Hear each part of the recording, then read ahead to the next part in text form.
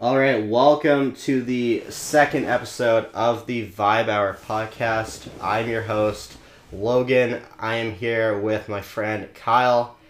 And before we get into it, don't forget, grab something cold to drink, grab some snacks, and enjoy the vibes. So, how are you feeling? I'm feeling good today. Just finished a nice bike ride over here, and beautiful sunny day outside today, so no complaints here. How are you feeling from last night? Yeah, it was quite the night last night. Felt a bit sick this morning, but seems to be cleared up now with some water, so seem to be good to go. So, last night it was his birthday, so we went out a little bit. Actually, unexpectedly, we were extras in a music video. Which is pretty cool. Yeah, it was super cool. Like, just these guys in, like, spacesuits, and they're, like, dancing around. And I just went up to the camera guy. I'm like, do you need any extras? And he's like, oh, go talk to the director. So I talked to the director, and the director's like, yep, you stand here, you stand here. And just kind of cheer them on a bit. But it's just super fun. You just never know what... Anything can happen, I feel. That's a great way to look at life. Anything can happen. Absolutely. And, you never know. You're just going to a nightclub, and you just run into a guy filming a music video. Like, what's the chance of that? Even the bartender said it was pretty random. Yeah. I think they were just chill with it because it was a slow night. Yeah, it was, like, completely empty. So they had no problem with it. But apparently, I don't think they booked that space, like, well in advance. I think the bartender said they just came up and said, hey, can we shoot a music video here? But, anyways, I kind of always like to do fun segments on my podcast. I didn't have anything really planned, but one of the things I sometimes like to do, which is fun, is look up just like funny text messages. Mm-hmm. So I guess we could read a few of those. It's good to have some like jokes, I feel. In a podcast too. So, funny texts. I remember this one I read, it was pretty funny. It was, you might have seen it, but it was,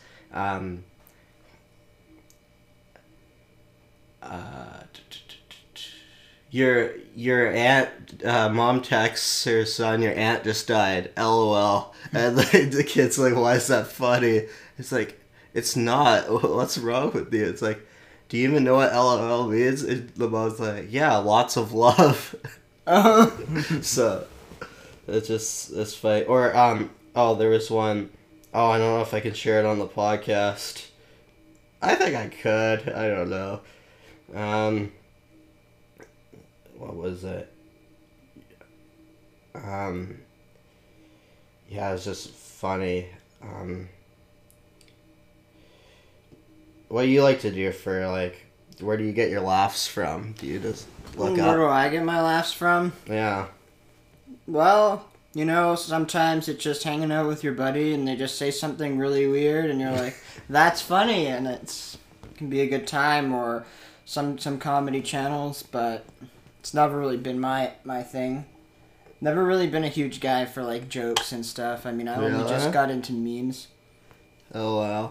I'm always the guy who's the clown, who's the comedian in the group a lot. I like telling jokes and stuff like that. Yeah, sometimes it's just from, trying a really stupid thing and failing really hard and telling the story 100 times and exaggerating it more every time you tell it. Be like, that shark that tried to eat us, it was 100 feet long now. Or, texted my mom, I got an A in chem. She said WTF. And I'm like, Mom, do you know... Mom, what do you think WTF means? Well, that's fantastic. But yeah, if I texted that to my parents, they would mean, what the fuck? Same. That's just common knowledge. I mean, it just goes to show that abbreviations aren't always the best way to communicate. And how maybe you should, if you really want to get your point across, you should be using the full word. Oh, yeah. But, this is just a funny text. So obviously they're probably fake, but... For sure. But it's still funny to look at some of these things.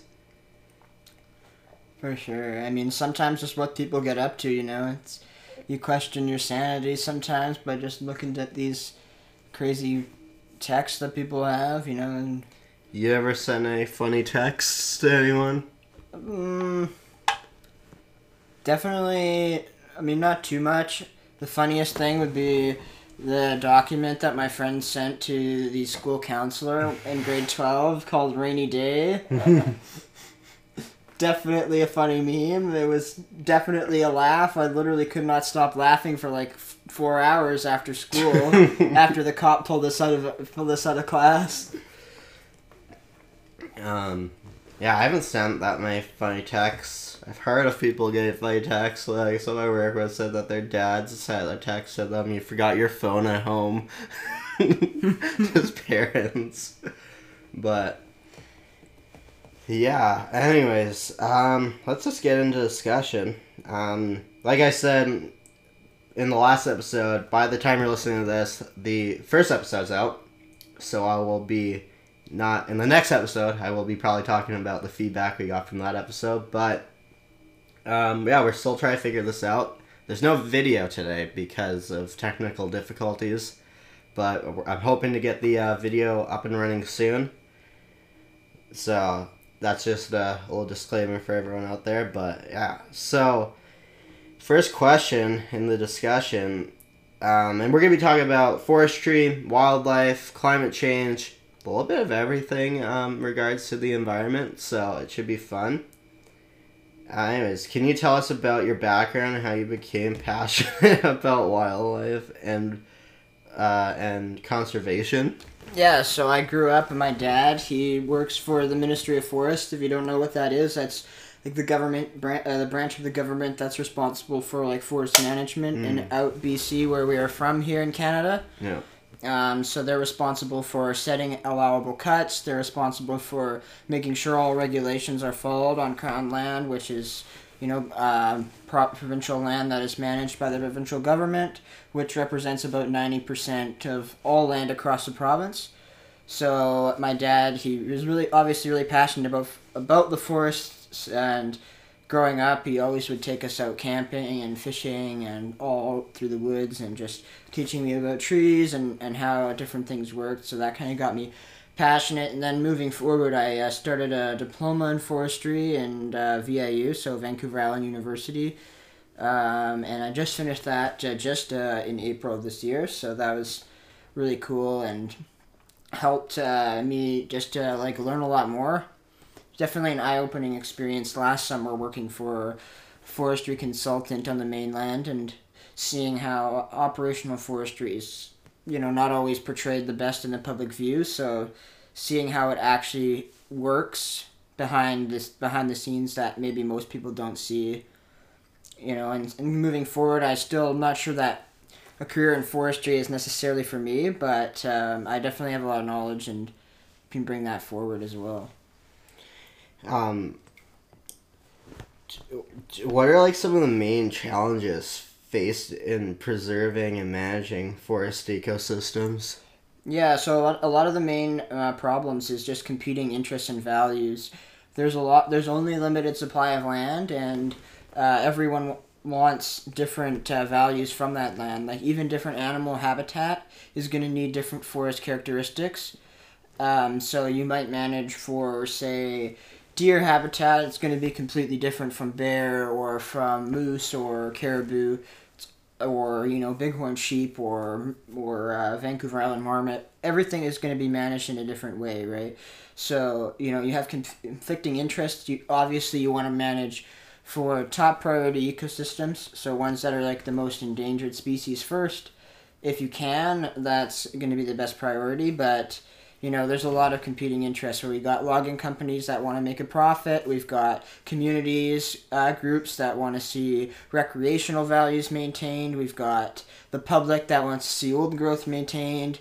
We've got all kinds of different competing values and on the landscape, and that makes, you know, making the right choice, if there even is one, or, you know, preserving the ecosystem. Even defining what it means to preserve the ecosystem is quite challenging because, you know, what does a healthy ecosystem, like, what does that look like? Well, it really varies depending on what kind of forest you're talking about, or what kind of animals you want to have living in there. Are we talking about total diversity of total species, or number of individuals of a few species like that?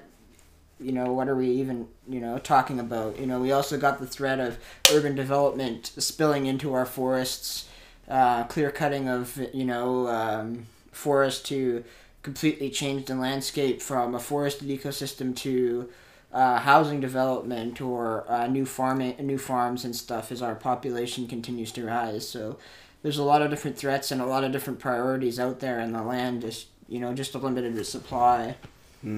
I definitely feel, like you said, with residential areas and stuff, I feel like they're taking away our greenery, because even the new apartment complex being built up here by where I live, they're cutting down trees and stuff to build, and they're getting rid of our nice greenery around the area.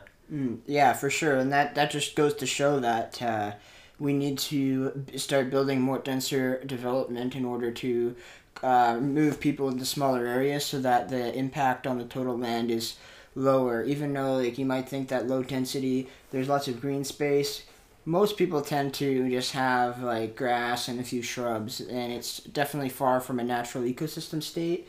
It's best to kind of move people closer together, and then have a lot more green space surrounding the city that's has less disturbance running through it, to keep our forest intact. It's better to infill our cities with new development where there's maybe a vacant lot that already has been cleared, instead of going out into the forest and cutting down new trees.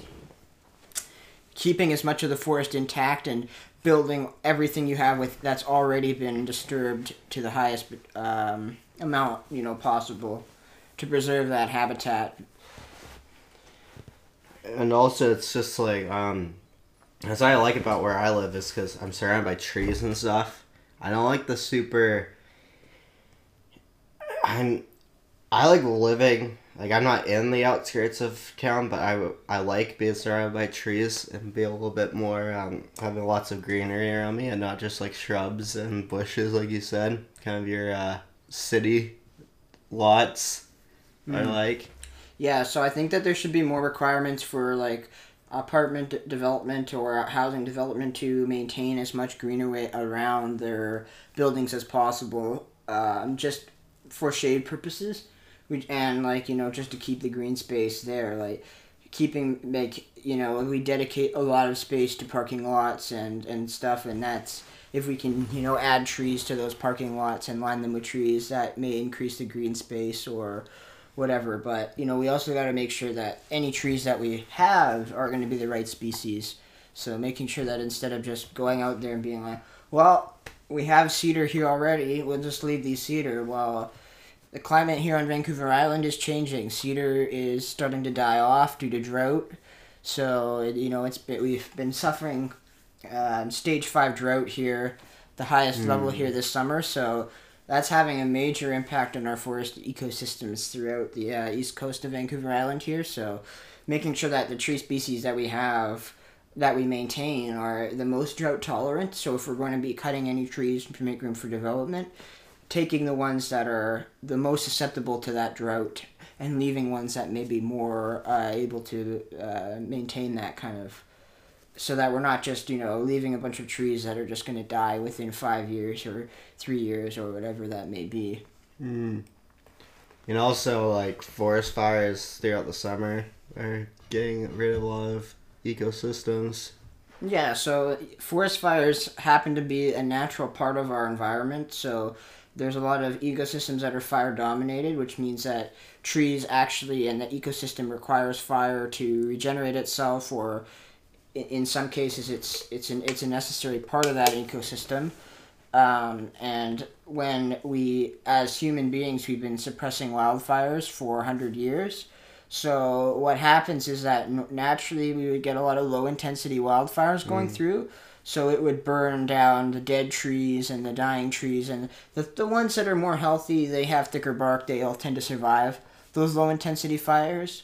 Well, what happens when we put out every single fire that comes through the landscape? Well, now we got a massive amount of fuel that when a fire does come, it's not going to be that low intensity fire. It's going to be one of these mega fires, and it's just going to rip right through. So instead of having frequent but somewhat low scale fires, we're getting really high intensity fires coming through that are just devastating to that ecosystem. And that's partly a forest management problem as much as it can be attributed to warmer temperatures. Obviously that helps, but poor forest management can, obviously, if you're having too much fuel in the landscape, your plantations are too dense, there's too many trees, you're not allowing small scale fires to go through, that's going to be detrimental to the forest. It's not going to be healthy, right? So you got to think about that too. It's climate change, obviously it's playing a role, hotter, drier summers, but there's other factors, right, about increased fuel from dense plantations or the conversion of Douglas fir plantations over to pine, as lodgepole pine tends to be easier to establish after logging, so they'll tend to plant that instead, just so that they can, if the site is suitable, obviously not every site, but that does happen where they tried, Douglas fir is just really hard to get established, so they'll plant pine afterwards. Well, the pine is going to be burning a lot more than the Douglas fir, which has thicker bark, and that all plays a role into what's going on. It's not just saying that climate change is causing more fires. Well, maybe not. There's actually a thing that the number of fires has been decreasing, but the amount of hectares burned by each fire has increased. So we're getting fewer fires, but the ones that do happen are on a much, much larger scale than what we may have seen in the past. I mean, that's obviously, it's not represented across the whole province, different forest types and different fuel types and different types of environments where we have lightning or there's human-caused fires, or it's going to be, quite varying across the landscape, but...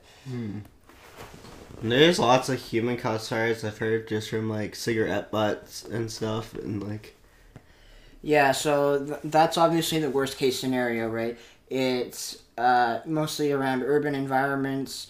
It's in areas that probably are going to burn a lot more frequently because they're close to that human-urban interface where there's interactions between a lot of humans and the forest. So that's where you're going to get, you could get fires going through there much more frequently just because humans are going to be causing them, right?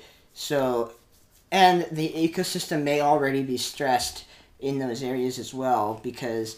you've got roads going through, you've got disturbance from people walking over the tree's roots, which could cause disturbance, or you've got changes in drainage patterns as a result of roads and trail networks and that kind of thing as well, which can change the water pattern, stress the trees, and so on, depending on, what you've done. If they try their best to maintain natural drainage, but, let's face it, if you're building a housing development, you're not going to be able to maintain natural drainage. You're going to get water where it didn't go before, which is going to stress the trees, and that in itself will make them more susceptible to fire because they're going to be stressed.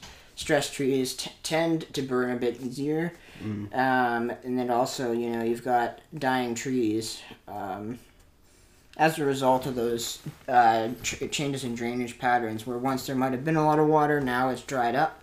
Well, that tree that was relying on that constant supply of water is now dying of drought, so you got to take that into account as well. It's, climate change plays a significant role, obviously, but it's not the whole picture. No. There's a lot more going on out on the landscape than just climate change, and it's really complex, and most of us can't even begin to really comprehend or understand all the forces that are going on out there. And also, just climate change and not getting enough rain. We're getting not enough rain to kind of keep the ground wet to prevent more fires from starting. Yeah, I mean, lack of rain is certainly part of it, but I mean, in order for a fire to start, it needs an ignition source. So just drought on its own isn't likely to cause an increase in fires. Necessarily, the main causes of fires are humans, cigarette butts, campfires, arson, ATVs, sparks from motor vehicles and trains or from lightning sources. So the lightning source may come with rain or it may not, but a drought that doesn't come with rain in an area that has no people and nobody is going out there, probably not going to get it. Really going to get an increase in fires. Just there's no ignition source. But if you get dry conditions, you're close to town. You've got lots of people recreating out there. They're smoking and all that. You know, that's where you're going to get into trouble. And the cigarette butts, not just bad for the wildfire situation, you know, they're a litter, right? They leach toxic chemicals into the ground. They are plastic, which breaks down into microplastics, so that's obviously not good in itself. So, I mean, educating smokers and just the general public to not throw their butts out and just keep them with them. Obviously, that's going to be a big help for not just mitigating the forest fire situation, but you know, we got a plastic crisis out there. There's, you know, a lot of garbage is getting thrown into the environment, and microplastics are even getting into our food now. So, it's something else to keep in mind, you know. And also, do you see like climate change affecting the wildlife population? Yeah, so it will definitely. Like, there's an effect. You can see that with the salmon being a big one with the lack of rain in our rivers. I'm a fisherman myself. And so, you know, we've been waiting on, up in the Campbell River, just north of here where we are in Nanaimo, the river is so low right now that the pink salmon are just not coming into the river right now and waiting for the rains to come up before they move up the river to spawn. And obviously this could have a detrimental effect if the water are too warm and too low. The salmon, they're not going to come up and spawn, or the ones that do are going to be too stressed and likely to die prematurely before they finish their life cycle. So, I mean, there's lots of other animals that are affected by climate change. I mean, some may, in fact, be positively affected, but that's, again, there's definitely more losers than there are winners when it comes to the climate change situation. And it really depends on where you are in the world too, right? We're going to be seeing some southern species expand in their range if they're just because that kind of climate is expanding, and we'll see the shrinking of northern populations as the northern part of the globe warms at a faster rate compared to the rest of the planet as well. So. Do you think the climate change and the forest fires are the reason why we're seeing more wildlife in the cities? Like deer and more just like getting chased out of the forest to more city areas? I wouldn't agree with that statement at all. I think the reason why there's more deer and animals in the city is that we have encroached on their habitat, you know. Every time we mow down a new forest for apartment block or a subdivision, that forest used to be home to those animals, and now, well, that's where they're used to being. They are going to continue to be where they have known to be, and we're encroaching on their habitat. It's not that, and it's not just development and, you know, logging. They're scared off by heavy machinery, and they've learned to adapt to city life to an extent. I mean, it's still, cities are a dangerous place for wildlife. Deer may survive in the city, but a lot of them get hit by cars. The sad reality is that drivers are just, whatever, they're not paying attention, they're driving too fast, their deer are on the road, and animals and humans should, you know, cities shouldn't be the most attractive place for wildlife habitat to be, you know. If we've destroyed their habitat, we need to go out there and create close by habitat that's better than what they lost, and I just don't see that happening out there, you know. We destroy habitat and we don't replace it with anything, or we don't even try, or we could create urban parks or more greenaway and you know, animal corridors through our cities with, you know, that are a few hundred meters or even a kilometer width and run across the whole city to provide wildlife to be able to move efficiently through the city in order to reduce that interaction with cars and vehicles. That's also good for people, with that green space can be used for active transportation corridors with cycling or walking. And it gives a chance for, urbanites to see different wildlife that they may not see otherwise. Keeping that, the goal of cooling your city as well, providing that shade for people to go and escape the heat outside. It's kind of a win-win for everyone. I just don't see enough cities doing these kind of projects, but kind of, that would be a great project for cities to take on, and increasing the habitat if areas are underdeveloped and there is no plans for future development in those areas, then restoring them back instead of just leaving them as paved, or we tend to get a lot of invasive species in cities.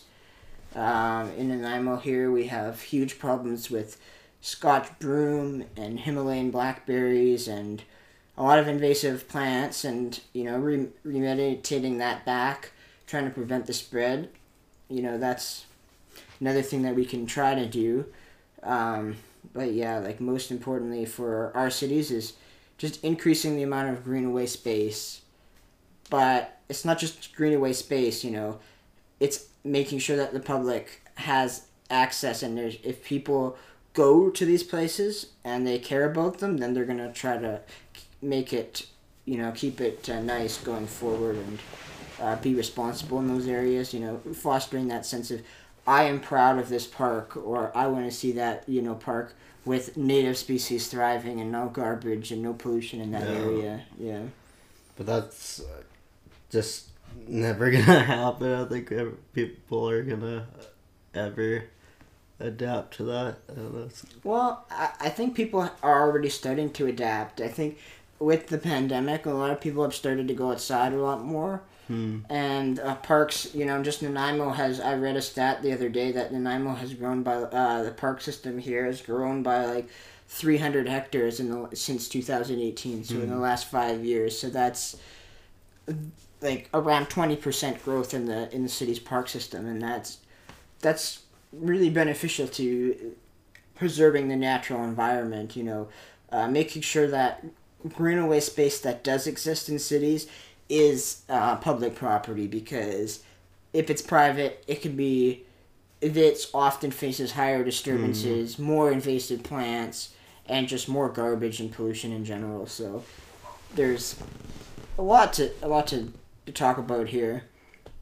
Trying to find more questions. Some of these seem like kind of just like the same sort of things. Like, you said you were like interested in like city planning and stuff, right? Yeah, so I started realizing with my career in forestry that if we want to save our forests and save our green spaces, we have to revolutionize how we plan our cities, especially here in North America. Car-centric infrastructure that is incompatible with a lot of public green space. Parking lots take up more space in our cities than actual development. Like actual stores or houses, or stuff that's producing tax revenue to the government, or providing somewhere where some people with a place to live, is actually taking up more space in our community is actually taking up less space rather than the parking lots. So, providing, getting people out to walk, that, when people are walking and outside, they're going to be appreciating the nature, and they're going to want, nice, safe streets to walk on, lined with trees and green spaces, instead of just paved asphalt and wide streets. So that's how we need a redesign of how we go about planning cities, because the status quo is just destroying way too much land and causing way too much disturbance. So we just need a rethink of how we do things around here. And a couple things to think about when it comes to getting people walking places. Well, that's the quality and safety of infrastructure for walking. So is there a sidewalk? How fast are vehicles are traveling? And, also how far where you want to go is from your house. So if things are closer together, well, it's more convenient to walk there. If they're far apart, it's less convenient to walk. More people are going to take their car. The other one would be the public transit. Oh, yeah. More frequent and convenient public transit if it's with priority signals for buses and other transit, grade separated transit like LRT or subway lines that aren't impeded by the flow of vehicle traffic. That's another one that's going to be huge to get people out of their cars. You can't get people out of their cars. The only solution to traffic congestion is to build viable alternatives to driving.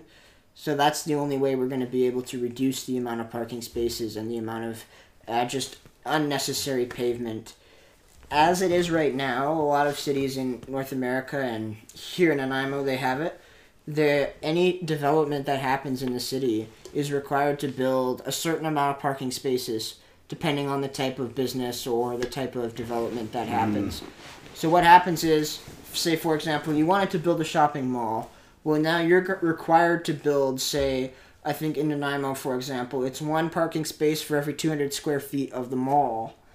Wow. So you're building an amount of parking spaces where 90% of the time, a lot of them are going to be empty. We're building them for absolute peak demand time here, which is unnecessarily, destroying ecosystems that otherwise could have been forested just by having arbitrary parking requirements everywhere. It's not to say that if you got rid of that, you would still have parking, obviously. People need to drive. Lots of people have valid reasons to drive. Yeah. But there's a lot of trips that people take by car now that could be taken by public transit or cycling. And, people have to realize that cars should be our tool. They're necessary for some people, but for the most part, if we can get trips away from cars where people don't need them and into other modes that are taking up less space, that's obviously a benefit for the trees and for our environment. But that's not just for the environment.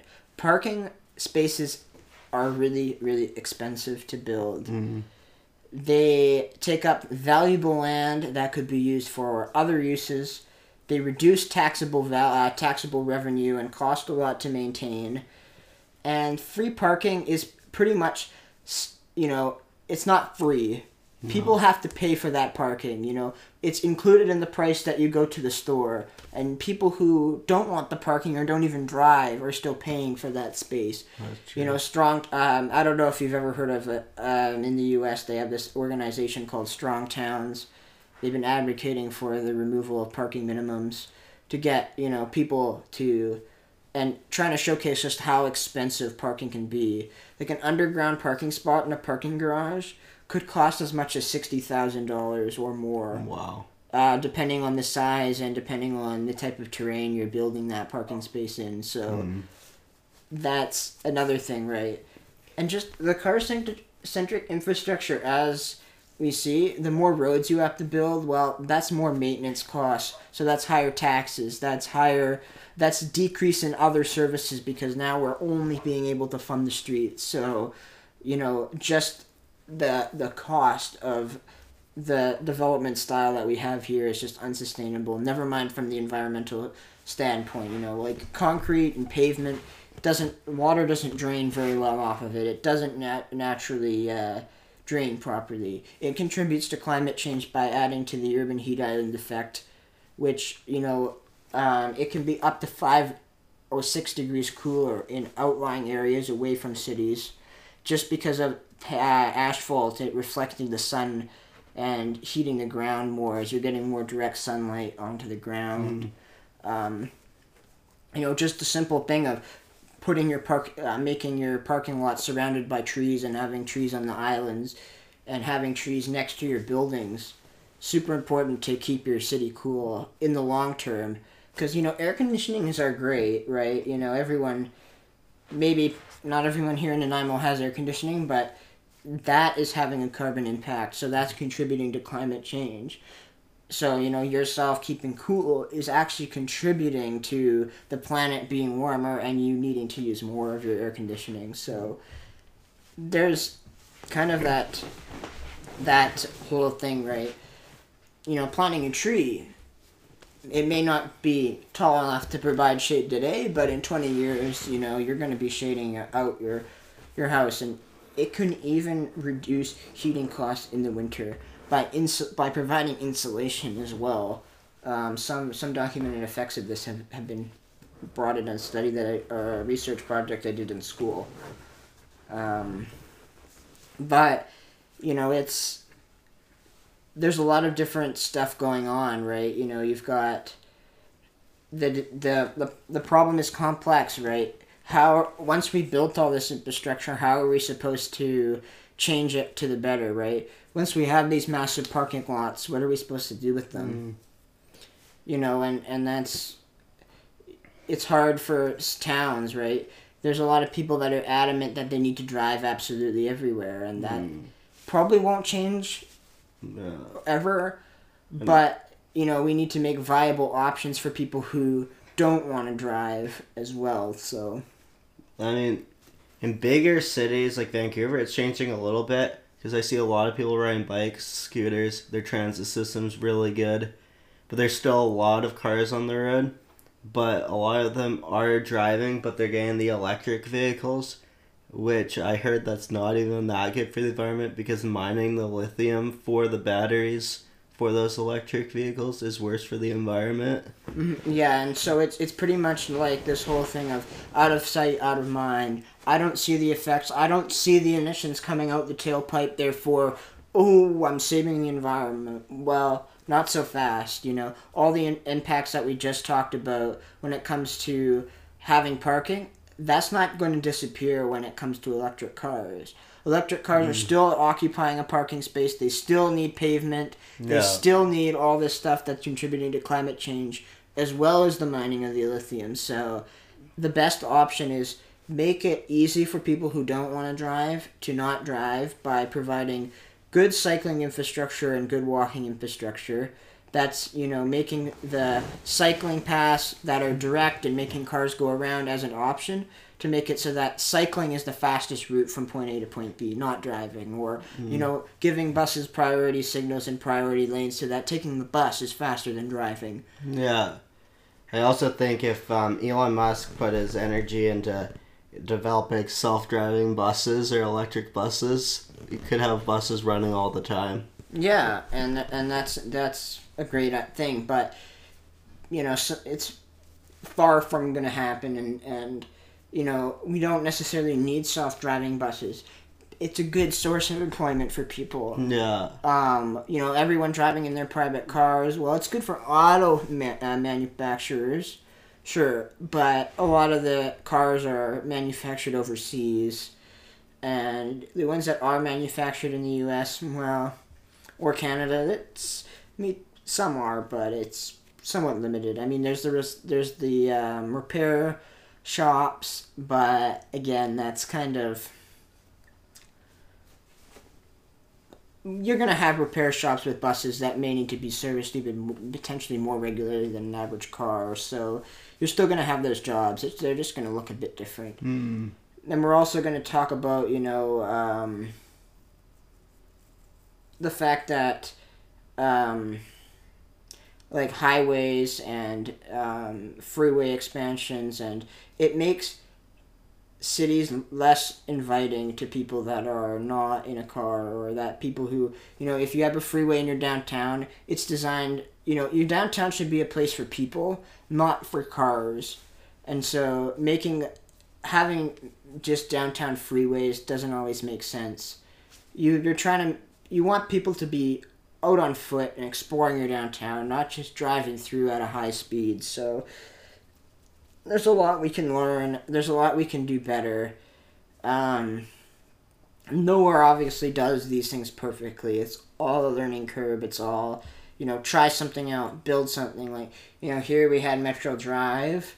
People were complaining a lot. They were protesting, I don't like the bike lane. The road is too narrow. But then, now that it's been in place for a while, I think people are starting to warm up to the idea. They see that my car does fit on this road, and I can still drive here, but it's much safer for people cycling with the dedicated cycling, raised cycling path. Mm-hmm. So I think that it's not about taking away people from driving. It's making sure that other modes of transportation are given the same investment, and people are given an option to use something different that isn't driving. If everyone is required to drive because the bus is too far of a walk from your house, the store is too far to walk, you can't cycle because there are no paths and you have to bike on the busy road, or it's even illegal because it's all highways, or that is not a free market system. That is a thing that is forcing you, it's monopolizing driving. It's making it the only option that you have. So is that something that you want in a country that's supposed to be based on the freedom to choose?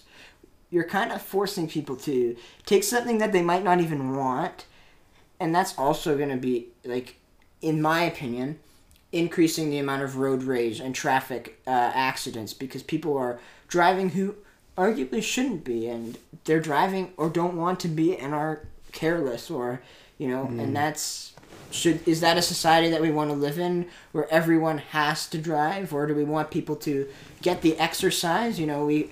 We know that walking and cycling or even taking transit is better for our health, right? We're exercising, like that makes sense, right? If we're in our cars, we're sitting down. If we're out walking, we're moving, we're getting exercise. If we're biking, we're getting exercise. So isn't that a society that's healthier? And if you've been to any city in North America, you're gonna see the endless streams of drive-through restaurants. Yeah. Yeah, and people like their fast food, but that culture of drive-through is an auto-oriented development where people are just too. I mean, there is valid reasons for drive-throughs. Don't get me wrong.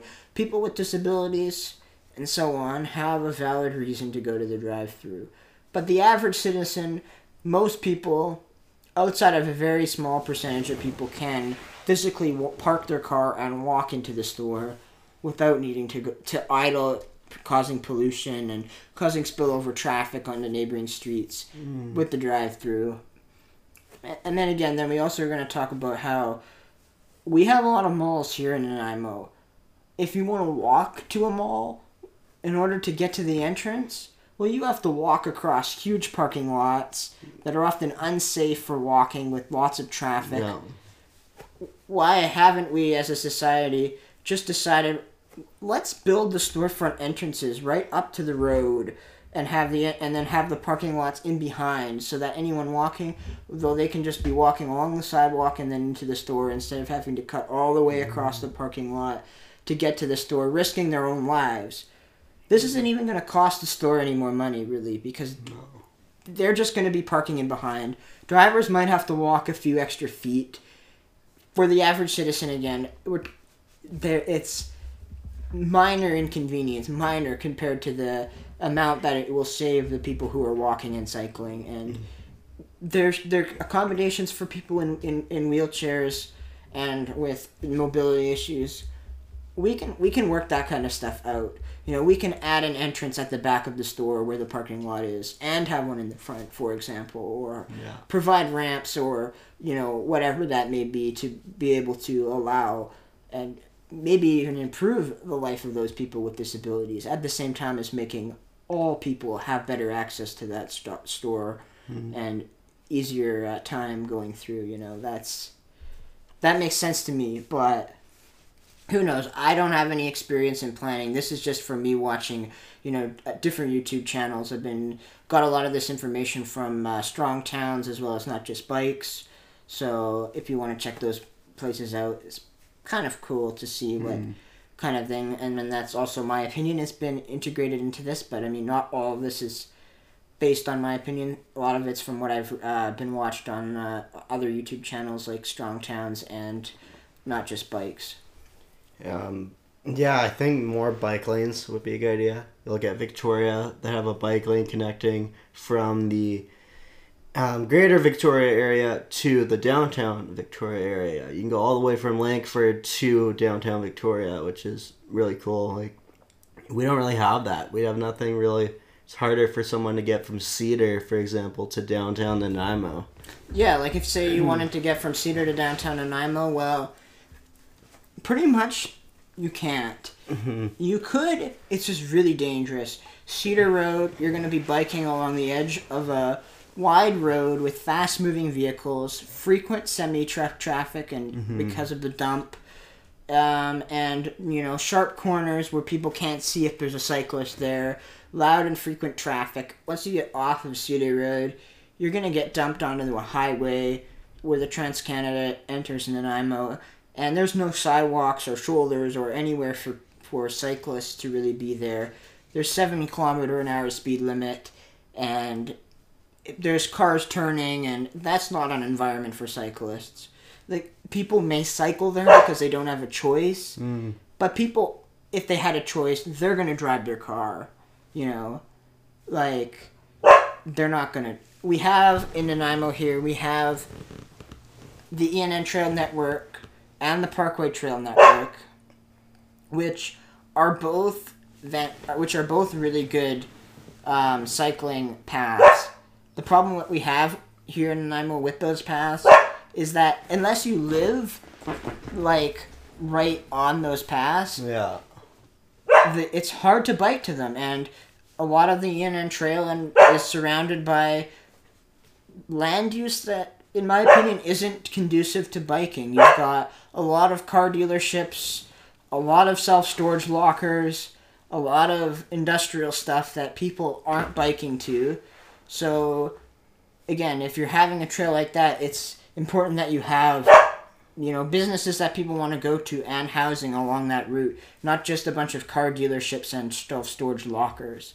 And, I mean, there is some, and the ENN Trail is the most used cycling route in the city, so it obviously is doing well, but not as well as it could be if we reinvented our land use around these trails. And the other thing is, it's hot.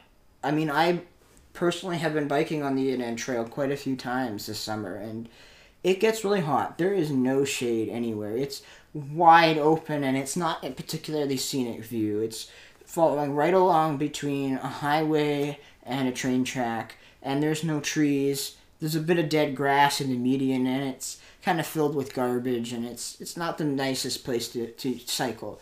So that also plays a role. Where is the cycling? Is it a nice bike ride? Is it a nice walk? Or is it just, you're just doing it because you have to? People want to walk in nice environments, and people who are walking care more about what the outside looks like. I mean, that's just my opinion, because if I'm driving, I'm not really seeing what's going by. Like, if the side of the road is littered with garbage, I'm not really going to see it that much because I'm driving really fast. I'm not really going to care that much. If I'm walking, I don't want to be stepping over broken glass and needles and all kinds of other just junk. I'm going to want to be walking on a nice place with, greenery and trees and that kind of thing.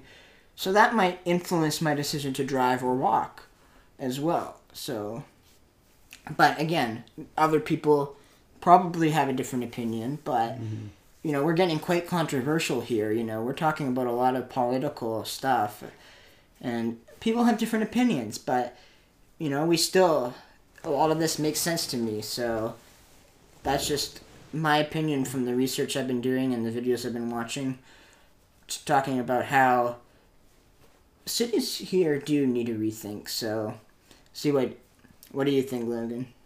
I think we need more bike lanes. I'm thinking in regards to the highway, some bike bridges would be nice. So instead of you being right beside the highway, you can just, if you need to go somewhere across, you can go over, not even disrupt traffic. Like, we've had a couple of those in Nanaimo, like bridges to go over the highway to the other parts, which is helpful because then you're not disrupting traffic for a crosswalk or anything. Yeah, I mean, I would say that is the point of a pedestrian bridge, is to most people who are crossing would rather, if I'm a cyclist or I'm a pedestrian, I'm going to rather cross at grade level. I don't want to really walk up a giant ramp, across a bridge, and back down when I could just walk directly across the street. So I think this is kind of a car-centric approach to thinking about it, where we're trying to inconvenience cars the least. So our goal is to keep cars moving as much as possible, which is discouraging people from using other modes of transportation. It's not to say that pedestrian bridges are bad. There are good examples of ones that are necessary. But I think that just providing safer crossings at the street, at lights, or in between crossings is a better thing to do for a lot less cost rather than building, these expensive overpass bridges for mostly the benefit of people who are driving. That's my opinion, but again, there is some pros to it, like you said, like you're removing but it's going to take those cyclists and pedestrians a lot more time to climb up the bridge, over, and then walk down, because oftentimes you have to walk your bike because they're too narrow to bike, right? Yeah. Some people are afraid of heights. The noise tends to be worse from my experience being on them. So you're getting a lot more noise because you're above as the noise is rising. You're also getting the pollution from the cars going up a bit more because, pollution, the CO2 coming out of the exhaust is rising up. Yeah. It's not really blowing to the side too much. It's mostly going up. So you're getting more of the pollution coming from that. So, there's advantages of it. There's places where it's literally not practical to build have a safe pedestrian crossings and keep efficient vehicle traffic. A good example would be in Las Vegas Boulevard in Tropicana, where the intersection is just too wide. There's too many pedestrians. You couldn't build.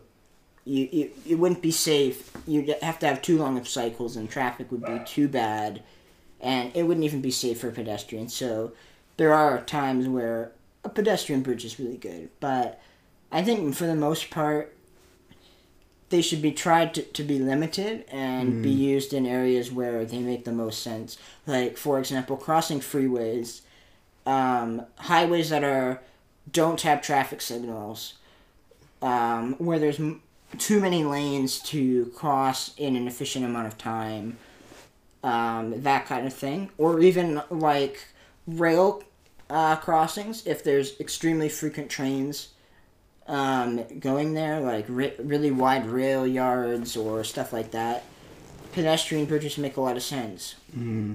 They don't necessarily make too much sense for a 2-lane or 4-lane, because there's 2 in each direction, road that has traffic signals. We don't really need to build them there. No. Doesn't make a lot of sense. You can, but that's, in my opinion, not what you're wanting to do. But but then people go fast on highways. People blow red lights all the time. That's kind of the safety concern I was thinking of crosswalks and stuff. Yeah, there is definitely that safety concern, but I think that's drivers. They're driving a metal box that weighs thousands of pounds, right? If they're blowing red lights, they shouldn't have a driver's license if they've done it enough times. Yeah. If they're endangering people, that that's their fault. So it makes sense. Crosswalks, if it's a really high volume pedestrian intersection with high speeds, that makes sense. But in my opinion, we should be trying to avoid conflict points like that, where we have high volumes of pedestrians wanting to cross roads of high speeds. So that's why we should have lower speed limits in town where there's conflicts with pedestrians and cyclists. That it makes sense to me, but it does. There's a safety concern there. That's a very valid point on why we should build. But that just means that instead of investing in the huge bridge, we should be investing in making that intersection safer. controls to prevent drivers from running red lights, like red light cameras to catch them if they run a red light, for example, could be used, or traffic calming measures if it's a really busy street, like narrowing the lanes right before the light so that people are encouraged to drive slower through the intersection. Or other measures that may, like, warning flashing lights before the intersection so drivers know to stop and slow down before they reach the intersection. So that they're not just, I'm just cruising along here at 70, right? And if there's a flashing light warning me to slow down, well, I might slow down before I get to the light. But otherwise, my stopping distance is too great. I won't be able to stop, so I'll just blow right through the light. Yeah. So those kind of measures, I think. And then trying to come up with ways to reduce the crossing distance for anyone walking so that they're not having to walk as far across the street. So whether that may be in some cities, I think they provide islands in the center that are wide enough and have trees planted on them for people to wait. Could be an option if the crossing is really far or whatever. But the general is trying to make the pedestrian crossings short as possible in streets that have lower speed limits in general, to make sure that all road users are safe. I mean, pedestrians shouldn't have to be inconvenienced in order to stay safe on the road, right? By having, if they have to climb up the overpass and go over, that can take 5 or 10 minutes in some of them, right? Yeah. We need to just make sure that the roads are safe for all users. And I think that Victoria does that really well. They have very safe crosswalks for their trails to go downtown on bikes and walking. Yeah, so that's the kind of thing that we need to see more of. More emphasis on safety, because drivers, we know that pedestrians, if there's an accident between a pedestrian and a vehicle, well, the pedestrian is going to suffer worse outcomes.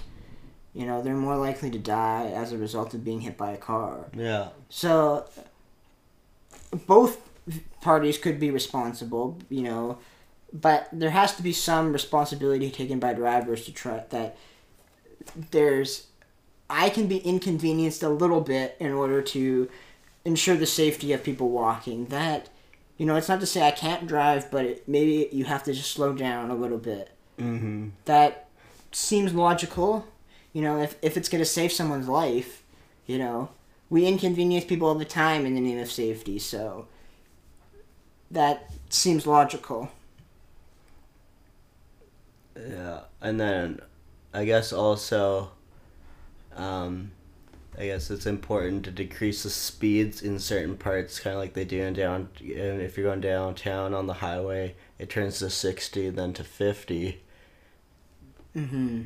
Yeah, so we also, if we're decreasing vehicle speeds, the speed limit isn't necessarily as important as the design of the road. Mm-hmm. So if we want vehicles to drive slow, we need narrow lanes with, stuff that's going to impede people and make them drive slower. Mm-hmm. Say you have a massive road, right? It's really wide and it's straight lines, high cleared right away, and the speed limit says you're coming along and there's no change in road design, right? You're coming along, the speed limit's been 80 this whole time. You come in here, there's no change in road design, and all of a sudden you hit a sign that says 50. What's the chances that you're actually going to drive 50 in that area? Virtually none. You're not going to. The road design is telling you to. It's built to a speed. So if we want to decrease the speed limit, we need to change the road design. Add traffic calming if we want to slow it down.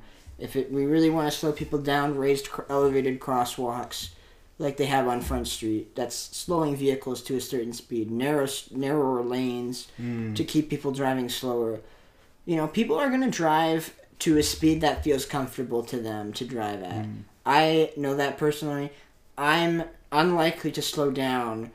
I'm likely to drive too fast if the road is too wide. So instead of blaming drivers for driving too fast, we need to blame the road design for telling people that it's safe to drive too fast. Right? If we have narrow lanes, people are going to they're not going to feel comfortable driving fast. Well, that's true too. Also, heads up for slowing down. Like we have at one intersection, it says after this intersection, it's 60, which is a little bit unsafe because of the why is it right over past the intersection? Mm-hmm. If you're going, that's gonna cause an accident just because people are not. It's too quick of a change. So for more well in advance signs that saying up ahead, the speed's gonna change. So then people can almost. What I typically do sometimes, depending on the traffic and stuff, I'll slow down a little bit so I'm prepared for when it's gonna switch to the speed limit. Not like I'm not gonna go exactly that speed limit, but I might decrease it by like, a few kilometers an hour just to be closer to what I need to be at. Yeah, that totally makes sense, right? And we've always designed roads for the convenience of people driving, and we've started realizing that there are other people that need to use these roads other than people in cars. Mm-hmm. People need to walk. Not everyone can afford a car, so making sure that the most vulnerable road users that may not have any other choice other than to walk in dangerous places feel safe and are safe. Poor people are way more likely to be walking and cycling compared to richer people. Yeah. So that they're already at a disadvantage. So we should make sure that road is equitable and fair for everyone that's using it. It's also the disability community for people who don't have the mental capacity to drive, or they don't have the they have like limitations on and not comfortable driving, or high anxiety, stuff like that. Yeah, that makes sense. Like that's why we need to make sure that there are options for people who don't want to drive or can't drive. It's not that we need to get rid of cars. It's that we need to build viable alternatives for people who want them, and that's, I think, where we're heading. But it's a slow progress, and it may take inconveniencing drivers a little bit. But if that means a safer and more fair and more equitable community, then that's what needs to take place in our city, right? Mm-hmm. It's always been that lower income people are affected by all these changes, and that's we need to do something to help out these people. Everyone in our city deserves to be safe on our streets. So that's true. Anyways, I just realized we just passed the hour mark on the podcast. I don't know how long these episodes are gonna be, but I think we should maybe wrap it up soon. Sure. I think we've been talking for a good amount of time. Yeah. So lots of points in there. Also, you might have heard a dog barking. That was my dog making her debut, so that might appear in the podcast because I'll just have probably no way to edit it out. Unless I edit out that segment, but we'll see. Wow, I think that was a lot of meaningful conversation happening, and a lot of stuff that, you might not think about, and, give it a thought. And if any of the stuff you're saying makes sense, well, maybe go talk to your local counselor or somebody about what you're seeing in your community, but raise your concerns. A better city doesn't just start from, or a better environment, all these things like climate change, better cities. All of it starts with advocacy from concerned citizens. If you want to see your environment with more green space or safer streets or more trees or less wildfires, well, start talking, start making these conversations and having them with people. They're difficult to have. People have differing opinions. That is okay. The important thing is that these dialogues are happening, and that municipal figures or politicians are not just guessing at what people want. We need to show them what we want. Mm-hmm. And I think that's the biggest take home from this message, is just have these conversations. Talk to people about what you want to see in your community and for the environment. Anyways, I think that's going to do it for the podcast. Also, feel free in the comments on YouTube to share your thoughts on this, as well as other topics and segments and ideas you have for me for this podcast to be successful. if you're watching this on YouTube, make sure you subscribe, turn on bell notifications, and like this podcast if you enjoyed it. Also, if you're listening on Spotify, hit that follow button. It just shows your support to us, and it just means a lot to see interactions. So yeah, anyways, I'll see you in the next one. Peace.